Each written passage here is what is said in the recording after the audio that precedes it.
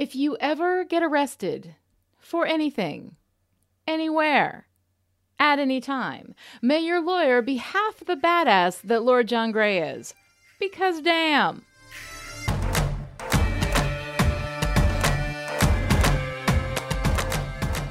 Hi, and welcome to Sex and Whiskey. I'm story expert Lonnie Diane Rich of Chipperish Media, and we're here today to talk about Eye of the Storm, the 13th episode of Season 3. Eye of the Storm aired on December 10th, 2017, and was written by Tony Graffia and Matthew B. Roberts, and directed by Matthew B. Roberts, who makes his directorial debut with this episode. Book 3 in the Outlander series, Voyager, is a wild, bumpy, off-roading car on two wheels narrative experience, and adapting that into 13 episodes of television has been a fascinating, if sometimes white-knuckled experience. There's nothing easy about this season's story. It is at times wonderful and at times baffling. There are wildly heightened romantic moments and head-shaking, did that really just happen? Moments. It is heartbreaking, heart-healing, adventurous, insane, challenging, and fun. One thing it never is, though, is boring. And that ain't nothing. All right, let's go through the stones. In Eye of the Storm, we open with Claire's apparent death by drowning in a peaceful blue sea. I was dead. Then we flash to white, and we're in the carriage with Claire as she races through the night trying to get to Geillis and Rose Hall, but is interrupted by a procession of the escaped slaves with torches, humming ominously as they make their way to wherever they're going. Why are we stopping? At Rose Hall, Geillis is interrogating young Ian when a captured Claire is brought to her, and her interrogation starts anew as she tries to discover what Claire knows and what she wants. To prove her story, Claire shows Geillis the pictures of Brianna. A 200-year-old baby. Imagine that.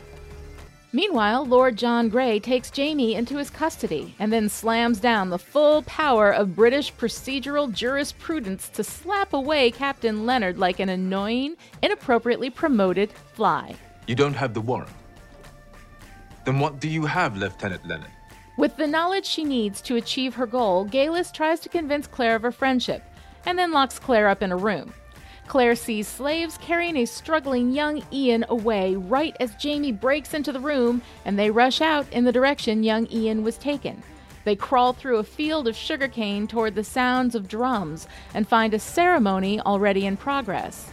They are discovered as interlopers, but Yi Tian-cho comes to their rescue and updates them on his recent romantic adventures. She is the first woman to truly see me, the man that I am, and I see her. Yi Tian-cho brings them to Margaret, who uses her gifts to speak to Jamie and Claire of their years apart, and then channels Brianna to send them a message about a monster and Abandaway. Archie Campbell arrives to grab Margaret and deliver all the necessary exposition, giving Jamie and Claire all the puzzle pieces they need to realize that Geillis is after Brianna. She thinks Brianna's the 200-year-old baby. Archie gets grabby with Margaret, and Yi Tian-cho kills him to protect her. Claire and Jamie ask for directions to Abandaway, and despite a dire warning, they make their way through the sugarcane to the cave. The boy there, he died. You follow. You die. They find Geillis near a portal to the past, with a beaten young Ian all trussed up to be the blood sacrifice for her travel to the future, where she plans to kill Brianna. A fight ensues, and Claire takes care of business. This is God's will. They escape with young Ian and get on the Artemis to go back to Scotland. Jamie and Claire have sex, and then the ship is overtaken by a storm. Claire is knocked off the ship and into the sea. Jamie dives in after her and pulls her to the surface, where he situates his dead wife onto floating flotsam in the calm eye of the storm. If you die here now, I swear I'll kill you. They wash up on a beach where Claire turns out to be alive after all. They learn that the Artemis is beached up 4 miles away, that there are survivors, and that they've landed in America. We closed last week's episode with a cliffhanger, which is not my favorite narrative device, as you all know, but I've made my peace with Outlander's near constant use of it. And then we open this week's episode with a fractured tease, which is my absolute least favorite narrative device. I told you why cliffhangers deserve a severe side-eye. Let's take a moment to talk about the fractured tease. When we cut a slice from later in the story, from a highly dramatic and exciting moment, and drop it into the beginning of the story, we are starting with a bang, which writing teachers far and wide have been telling writers to do for ages.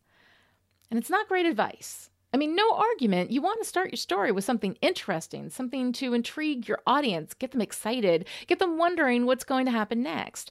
That's fine. And even the fractured tease, done right, done deliberately and thoughtfully, can be okay. For example, Breaking Bad would open almost every episode with a fractured tease. But instead of borrowing from the height of the action, they would usually borrow from a calmer, quieter moment that would speak to the theme and purpose of that episode's story, and would serve to set the tone and focus the storytelling. Breaking Bad used the fractured tease to its best possible use. But most often, when a fractured tease is the method by which a writer puts a bang at the beginning, it's a cheap ploy and betrays a fundamental insecurity in the writing. It sends a message. Hey, you know and I know that this story isn't going to be good enough to hold your interest, so I'm going to tease what's to come to keep you glued to the television because you're going to want to know how we get to there from here. Narratively, you're borrowing from Peter to pay Paul, borrowing from the exciting part to gin up the less exciting part. And if that's all you're doing, making us gasp and worry that our main character is actually going to drown, which we know damn fine she isn't, then you're just playing games, not telling a story. And the thing is, we ended last week on a cliffhanger. You already have an exciting start. You already parked on a downhill slope. The fractured tease is an unnecessary delay of the story we've been waiting a week to see. What happens now that Jamie's been arrested and is on his way, surely, to the gallows? Usually the fractured tease comes from the climax, the big moment of excitement that your story is building up to. In this case, it's coming from the epilogue, the setup for the next bit of story to come. And this moment with Claire drowning and saying, "I was dead," is not even necessary to that part of the story. For an episode that is already in the middle of a heightened part of the storytelling, this is just a cheap play for gasps. And no one thinks you guys are actually going to drown Claire, y'all. This is not Game of Thrones. Kalis, life for a life, sweet Claire. I saved you from the pyre after the witch trial. You owe me a life. I gotta tell you guys, this is going to be a short episode of Sex and Whiskey because aside from the fractured tease, I don't even know how to begin talking about Eye of the Storm. I mean, pulling back the curtain a little bit here at Chipperish Media, I have never, ever, in all the years I've been doing this work, stared at a blank page while writing a script and thought, what the hell am I going to say about this? I mean, I've used the words fever dream before quite a bit in the second half of the season, and I kind of wish I hadn't because this is a fever dream. All right, let's see what we can pull together here. For the second half of the season, our protagonist's motivating goal has been finding and rescuing young Ian. While in pursuit of that, a lot of other little adventures happened along the way, some relevant, some not. But now that we're in our big finale, this is when all the parts need to come together, taking all the narrative momentum we've built up over the season and charging it into the climax, where the central conflict is resolved and we end up with a story finished and understood. What we have in Eye of the Storm is a lot of flying pieces of story kind of swirling around each other, some crashing into each other as they pass, others just whiffing by and disappearing without much notice. I believe I even saw a young girl and a dog in a house being taunted by a cackling green-faced woman on a broom. So yes, they do find and rescue young Ian. Yes, Gateless is ultimately defeated. Yes, Jamie and Claire end the season together and ready to face a new adventure. But everything that happens in between? Claire's being locked up in Galus' house, Jamie's arrest, Yi Tian-cho and Margaret, Archie Campbell's death, the wild slave ceremony around the fire, the big fight with Galus, the storm on the high seas, Claire's apparent death, landing on the beach in Georgia with everyone we care about still alive. It's all just noise. Jamie gets arrested, but is instantly freed by Lord John Grey. I mean, that's cool and everything, and dare I say it's the best scene in the episode when Lord John Grey delivers a policies and procedures smackdown on Captain Leonard. Your authority ends at the water's edge, which is precisely where my authority begins. And until such time as I am satisfied as to the validity of this alleged warrant, this man will retain his liberty. Your Excellency. Thank you, Lieutenant Leonard. But in the end, all this Sturm und Drang we've been going through about Jamie being arrested and Shirley hanged, it was just nothing.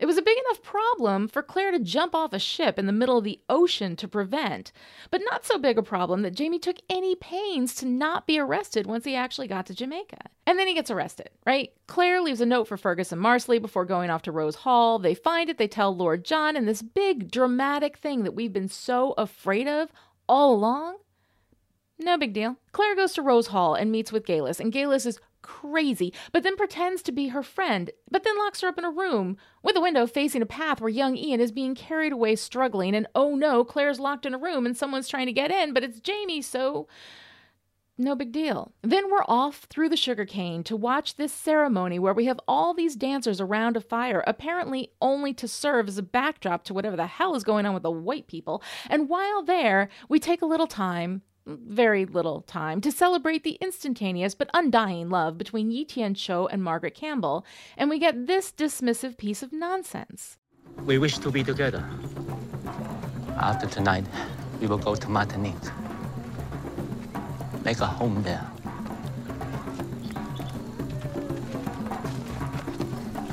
Have you seen Ian? This is supposedly Jamie's friend who just told him he's met the love of his life and is about to get married, and Jamie's like, that's great, dude, but we've only got 15 minutes left in the episode. Then we get Margaret Campbell going into a trance and directly addressing the rabbits and birds thing, even though the purpose of subtext is to have it as subtext. And then she's suddenly Brianna, and the monster is coming, and then Archie Campbell comes for Margaret, and Yi Tian-cho does the wild head snap to kill the guy as though this is an episode of Buffy the Vampire Slayer. And why? I mean, Archie was kind of a shit, but you got a whole community of people here who are supposedly their buddies. A couple of these guys couldn't have just pulled him off Margaret and escorted him off the property. Except those people aren't people, of course. They're backdrop. Convenient for when you need to exoticize the savages, or Jamie needs directions and a torch, but not actual people with real human reasoning skills or anything. The moment when Claire sees the connection between the dancers at the fire and the dancers at the stones does a little something to forge a human connection between the people we care about, you know, the white people, and the people we have for the exotic backdrop, the black people. But it doesn't do near enough. So we get to the fight in the cave, and it's like a big plate of poutine where the french fries are insanity and the gravy is more insanity.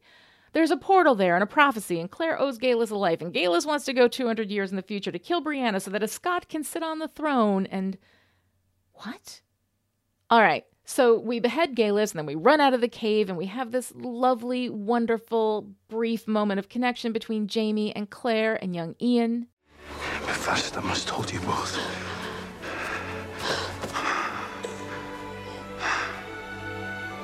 And then we're in the ship, and Jamie and Claire spend just forever having sex. And that's all sweet and everything, but it's not a narrative beat. Then there's a storm, and Claire's dead. She's drowned, but then they're on the beach, and Claire's alive, but everyone else is dead, except they're not dead because the ship landed 4 miles down the beach, and now we're in America, and Bob's your uncle. That's the season. And all I'm thinking is, I've got a job to do here, people. Give me something I can talk about. But there's nothing. There's just insanity poutine. What I can say at this point is... game changer. We're in America now. We've made our full transition from old Outlander to new Outlander, and it was a bumpy-ass ride, but hey, we're here.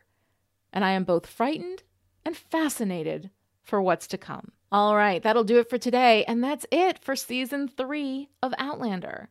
Thanks so much for joining me for this wild ride, and I hope that you'll find your way to Chipperish Media for the other shows I'm doing, talking about stories and storytelling.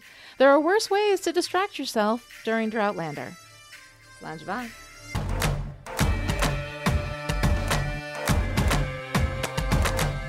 Sex and Whiskey is a Chipperish Media production and is entirely funded by passionate story lovers like you. Visit patreon.com/Chipperish to find out how you can become a Chipperish Media supporter.